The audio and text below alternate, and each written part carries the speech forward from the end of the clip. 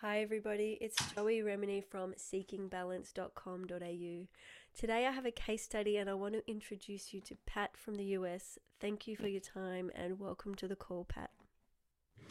Well, thank you. I appreciate your time as well. Yeah. So, So Pat has joined the Rocksteady community after a diagnosis of Malded-Bachmann syndrome and vestibular migraine, so MDDS or VM. And she's been using the full Rocksteady program as a way to support her through understanding her body, understanding the intermittent and transient nature, the changeability of her body and symptoms. Pat, do you want to talk to us a little bit about finding the Rocksteady program and making that choice to start to learn about your body and neuroplasticity? well, I have tried several so-called treatments, and always in the back of my mind, looking for something that wasn't relying on medication or you know all the all the other kinds of things that maybe help a little bit, but not quite enough, and just looking for something that could really get to the root of things, I guess. And so I actually found out about Rocksteady from the MDDS Foundation that's here in the US, and people were mentioning it on Facebook.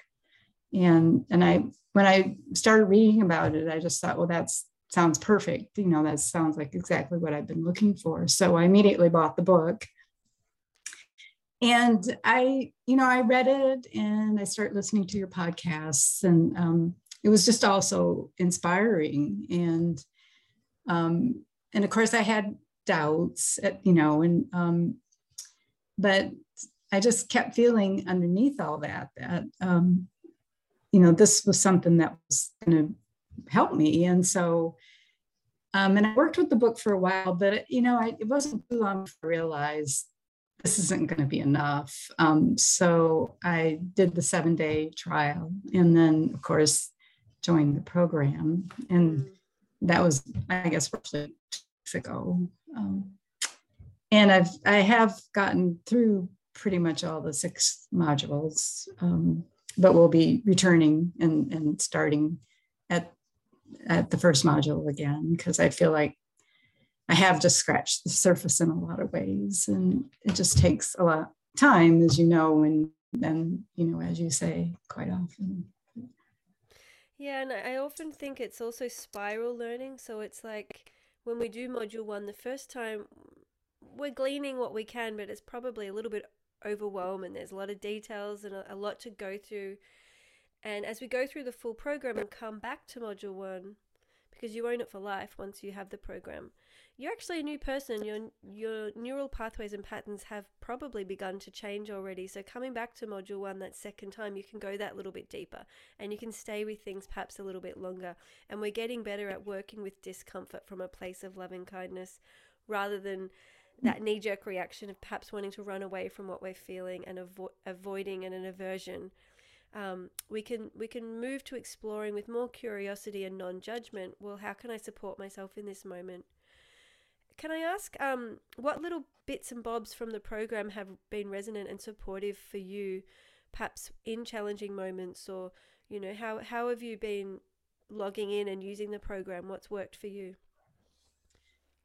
And Well, it changes over time, and then what works one time doesn't necessarily work the next time. But I find the body scans are really helpful. And I had been doing body scans prior to doing the program, but this is a little bit different. I think, just that whole idea of really feeling your steadiness and, being centered is not something I had been focusing on with my body scans prior to the program.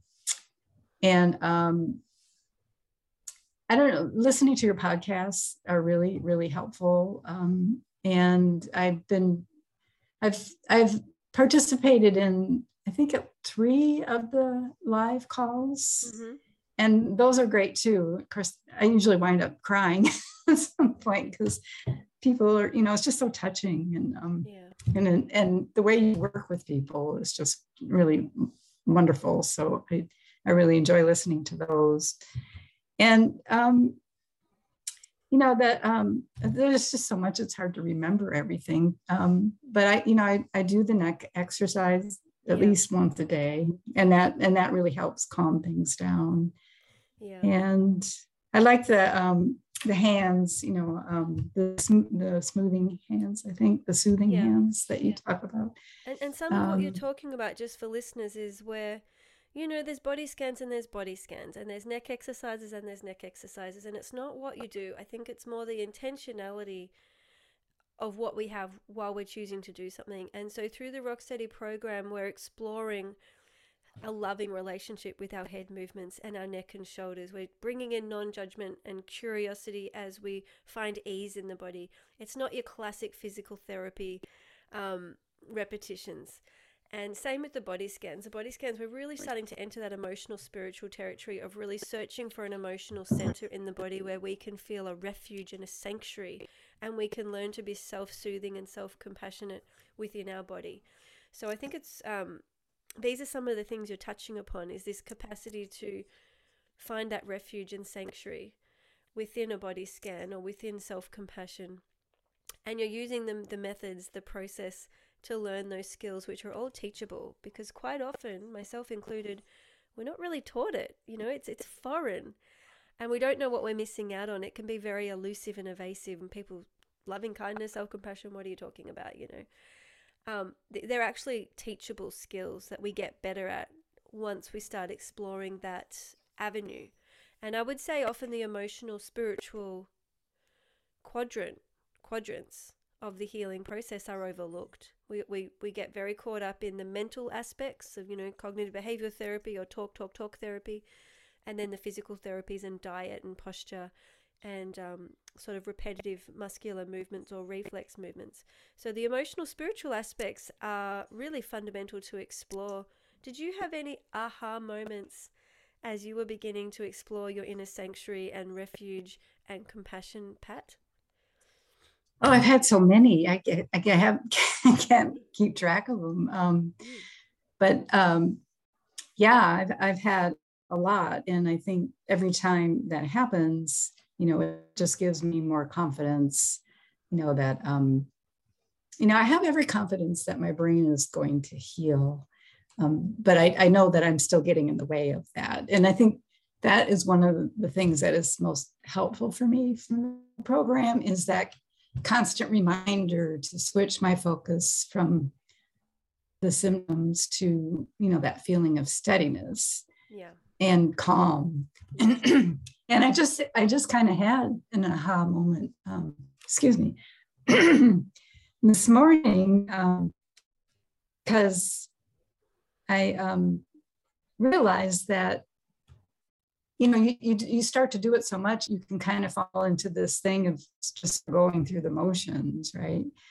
And I realized this morning, it was like, oh, I'm not really doing this. I'm like, okay, I'm going to think about, study, but I really wasn't putting that sense of feeling it into it. It's just all in my brain. And so it's like, okay, and just coming back to that, it's kind of it feels like a relief, because it's it just feels so much better. And it's a skill set, because we do often live up here, and we're trying to think our way out of it. We think it's a problem we can fix up here, when actually it's a real surrender into that felt sense, that embodied, the soma. We need to return back to the soma of our body, somatic feeling and somatic healing. Which can be very challenging, especially for people who are very academic and very head heavy and have a strong need and desire for certainty and answers. I believe, my experience is, the answers do come and the insight does come, but it can take years. So we can be for 3 years sitting in this sort of, I'm not really sure, there's something I don't understand here, and then the insight lands, and it all sort of fits into place from that academic level. But I think part of healing is holding the uncertainty, holding the mystery, holding the unknown. And that's what the program does. It babysits us and nurtures us while everything doesn't make sense. And while we feel a little bit alone and lost and confused, and we've got this community of other people who are also sitting with the mystery and searching and having those little moments of relief and insight and going, something is changing here and I don't understand it, but it feels right. It feels good. And the old me and the old habits, which are often a little bit more, I would say, caught up in fear cycles. And, you know, that can also be fear from the world around us, economically, politically, socially. So just Yes. even beyond symptoms. And so we can be caught up in anxiety, worry, fear, inner critic. And little by little, the Rocksteady program nurtures and guides us to take one more step in the direction of self-nurture, self-care, self-kindness, being for myself, being with myself, really holding and supporting myself when I most need it, rather than going, I need a fix, I need help, I'm going to go out there and look for it because something or someone else is going to take care of me. We really shift from that paradigm of I'm not enough and I'm not good enough to actually I am enough. I've got this. I just need to try and find what most matches my need in this moment, because if I'm not sure what it is, I've got skills and tools to access to figure that out for myself. So it's a real curiosity approach, and we're responsive to reality rather than resistant of reality, which I would say is where most people start. They're very resistant of what's going on. They don't like it. They don't want it. And resistance is front and center. And that, you know, it's incompatible with neuroplasticity. Do you have any moments of resistance that you feel comfortable sharing and how that may have softened for you? Yeah, that's been a real process as well. And and I guess this kind of qualifies as another aha moment. But you know, I've been having some additional challenges to all this over the past few months, because where I'm at, we get a lot of monsoon storms, and that's really triggers a lot of the VM stuff, the vestibular migraine, yes, I think to a certain extent. And and I was, it's been a real challenge, and I think if I hadn't had this program, I don't know where I'd be right now, because it's been really hard. But at one point I realized that the biggest problem I think I was having is that I was just resisting it all so much. I was resisting the weather, I was resisting the symptoms, and I just let go of that. Yeah. And things started to get better. So I really understand the importance of just not resisting this stuff. And it's a constant, I think, until it really becomes ingrained, it's something you have to keep reminding yourself of, just to let things be. And it's a daily practice and a way of life. And so just to kind of paraphrase what you were saying, to check that I heard you correctly, it was the monsoon weather can increase symptomatology and increase a level of emotional discomfort, because of course it's outside anxiety. of us. It's outside of us and we can't control it, and here it is, it's happening to us, and we can feel very victim to the weather sort of happening upon us. And in that, you realized, well, actually, I cannot need to control the weather. I can allow the monsoon weather and the bigness of it all to wash over me without resistance. I can surrender and thereby change my inner neurology and sensations and symptoms by using those rock steady skills of finding my steadiness, finding my center, nurturing any arising anxiety, and flowing with reality as it is rather than being in resistance to reality. Is that That's essentially correct, right? perfect analogy of the weather, really, isn't it? Because our symptoms can feel like the weather, it's like it can wash over us in a really unpredictable way. Yes. And while we can't actively control everything, there's a lot we can influence. And once we learn how to be the masters and the friends of our nervous system, and, coming back to the window of tolerance conversation, if we can really understand our red zone, green zone, and blue zone, if we can keep ourselves connected through compassion and kindness in our support network, the nervous system's much more able to optimally function, and therefore doesn't need to fire off as many red flags and symptoms because it's nurtured within a safe zone. So symptoms can come and go very briefly and quickly and resolve without too much of a hiccup. So con- being having the skills and tools to nurture our nervous system does directly impact how we feel in our sensations and symptoms. And so while we can't control symptoms, we sort of can control pieces of it, really big pieces of it. Do you have any examples of that where you're like, wow, I think I just really stopped I got on the volume switch and I turned it down. Have you had any moments of realizing you're starting to really impact the sensations and how they flow through your body? Um, yeah, I have. It comes and goes. But I think the best thing that's happened along those lines is I've gotten in touch with the fear Mm-hmm. that gets triggered, or is maybe kind of just lurking there most of the time about what's going to happen with all this, and it's taken time, but I've gradually gotten to where that fear is not really an issue, Yeah. like 99% of the time. And so I think that really helps with all the anxiety, and it helps keep me calmer, which I think, um, up and even like through all this monsoon stuff, I think the symptoms were um, probably not as strong as they would have been otherwise. Yeah. Because So I think that fear is really an important piece. At least it was for me. well, the fear activates the nervous system, so it's all connected. Correct. Yeah. Because the Yeah. nervous Yeah. system's looking for safety or danger. So when we invite that fear conversation and buy into it, the nervous system responds with the fight, flight, freeze system to help keep us safe. So as we meet and greet and befriend our fears and soothe them, so we can really come from that more loving kindness emotional space, or even neutral space that's not emotionally loaded, it really changes the brain chemistry and the nervous system firing and patterning. um, yeah, it's so interesting, the fear conversation. It's a bit of $1 million question, but do you remember what things helped you meet and greet the fear and to shift from fear cycles and fear patterns into a more neutral or loving kindness space? Can you perhaps share a little bit about that transition if you remember it? Um, yeah, I think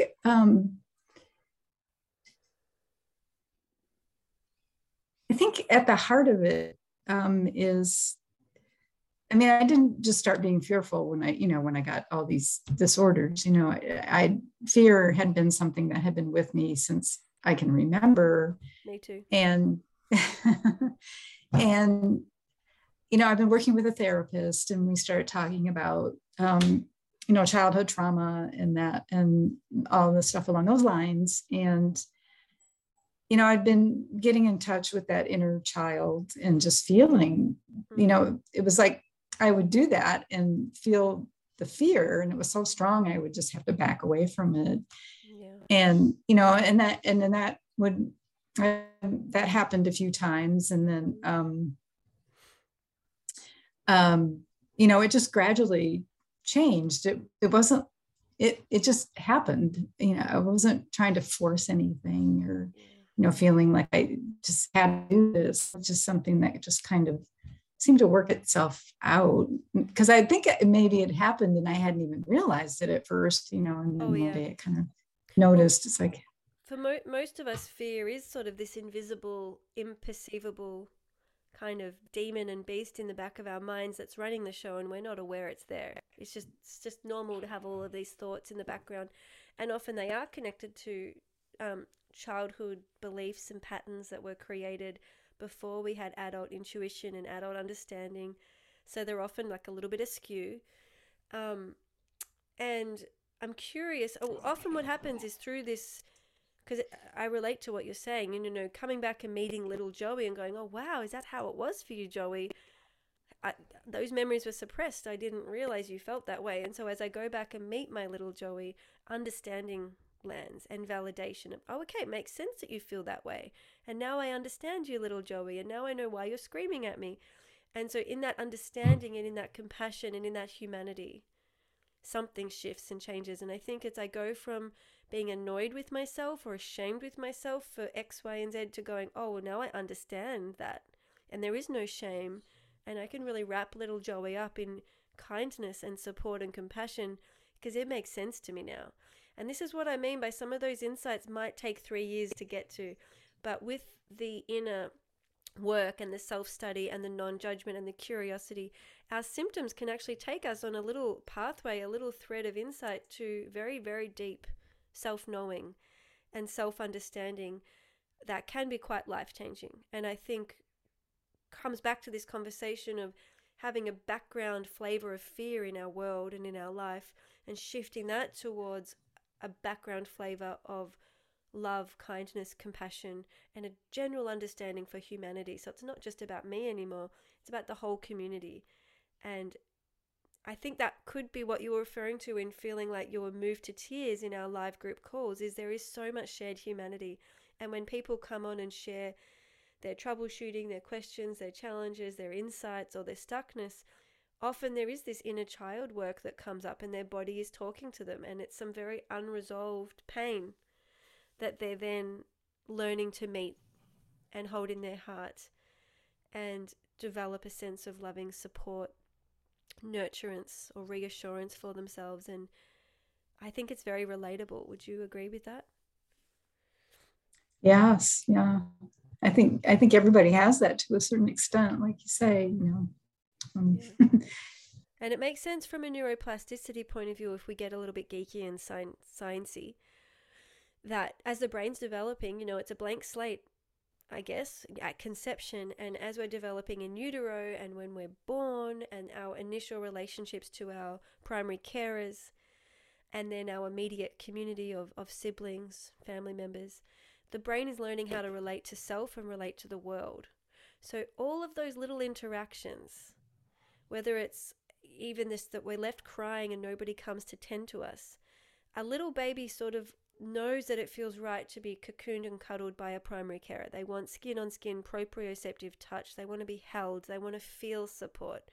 And when they're left alone in a crib or a car seat or a pram or a bassinet, the brain actually intuitively knows, my needs may not be getting met here. They may need emotional support. They may be hungry. They may be cold.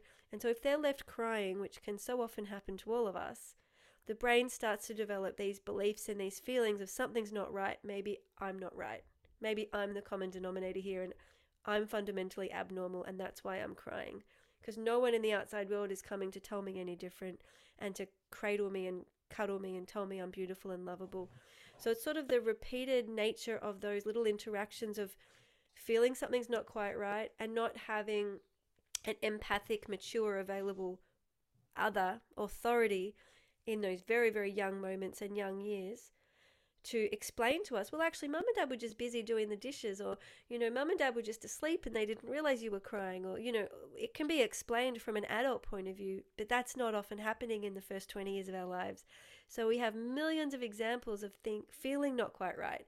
Neural networks developing these beliefs of, okay, well, I think I'm not right. I think something's happening out there. They're fighting and I don't get it, so maybe it's my fault. Little children create all of these misunderstandings, which we then unpack often in therapy as adults.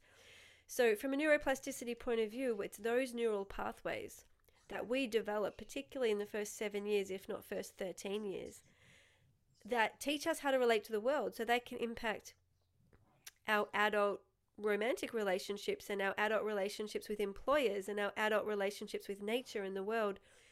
So it's very fascinating, and I think science is really catching up to learn how important it is that we do this work as adults and that we don't pass trauma on to our children, trauma that we haven't yet processed.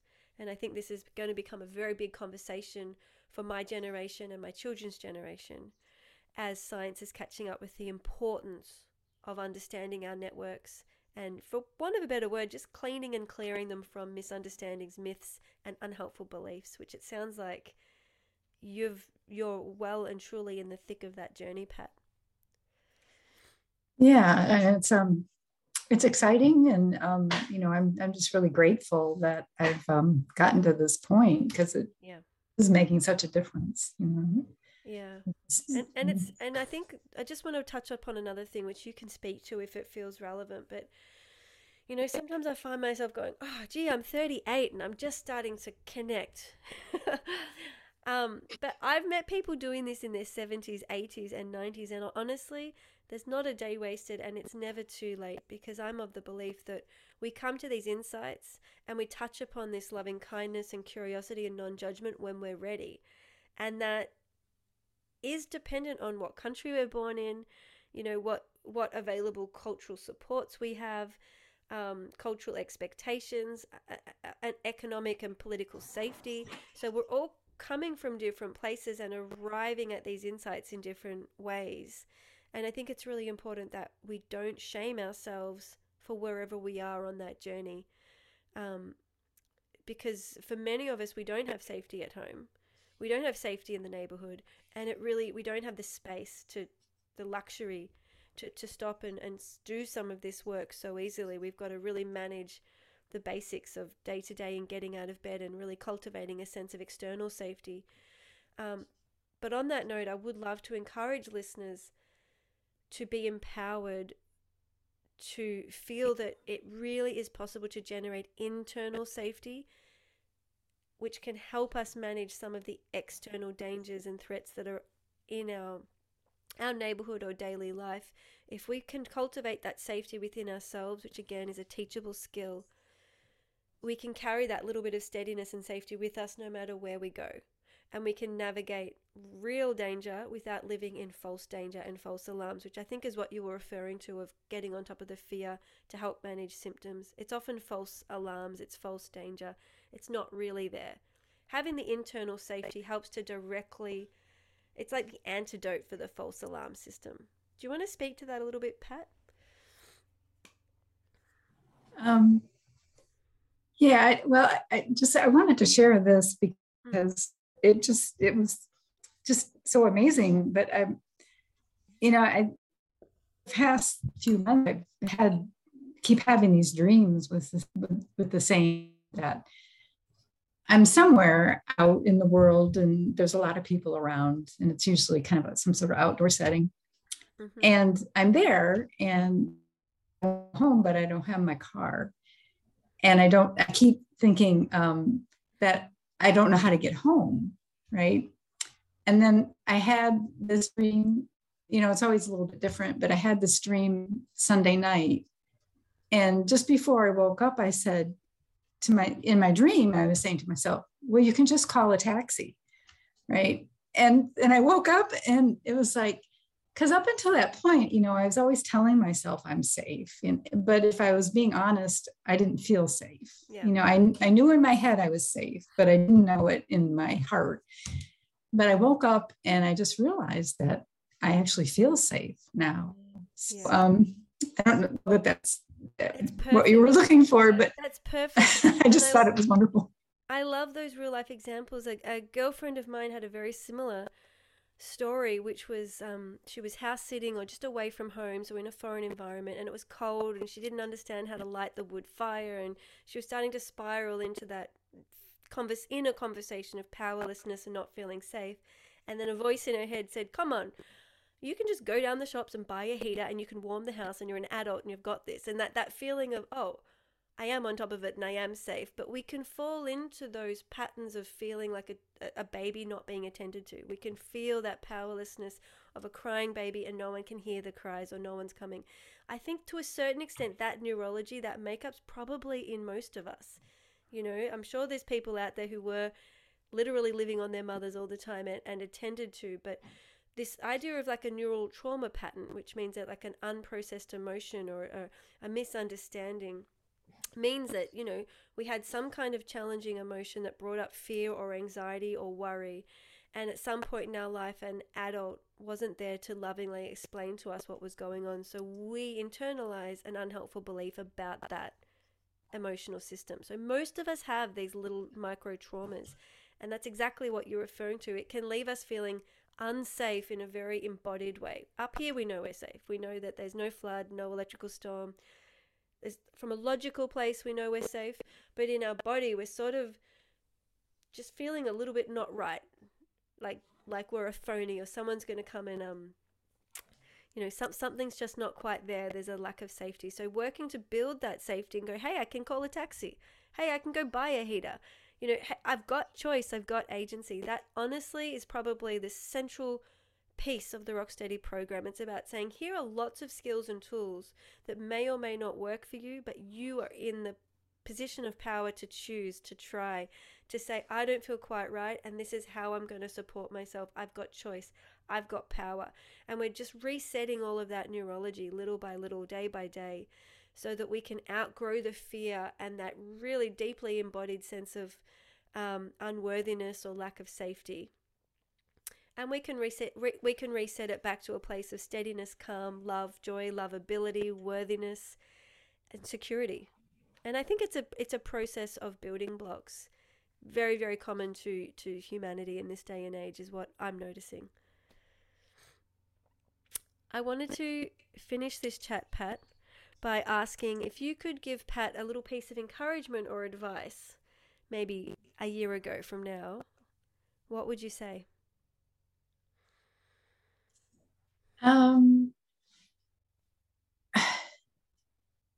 I would say the best thing I could do is just trust in myself, and just stay open to what's happening, and just have faith that it's going to get better. Yeah, trust and faith. Mm-hmm. Another skill and practice that we build. That's beautiful. Yes. Yeah. Thank you so much for your time, Pat. Thank you. I'm really grateful that you're part of the Rocksteady community. I hope you join more of our live monthly calls. Oh, I plan. I have them on the calendar, so great. I will be there for sure. Beautiful. I'll keep an eye out for your name. I'm Joey Remini from seekingbalance.com.au. If you would like to join us and join our online Rocksteady program and the full community, for what I would consider as comprehensive support for your physical, mental, emotional, and spiritual healing. It really is a broad educational toolkit. Join our community. You're very welcome. You'll find all the details on my website. So that's seekingbalance.com.au. Thank you so much, Pat. Been a pleasure to meet you. Pleasure to meet you as well. And so it's a bye for now. Okay. Bye.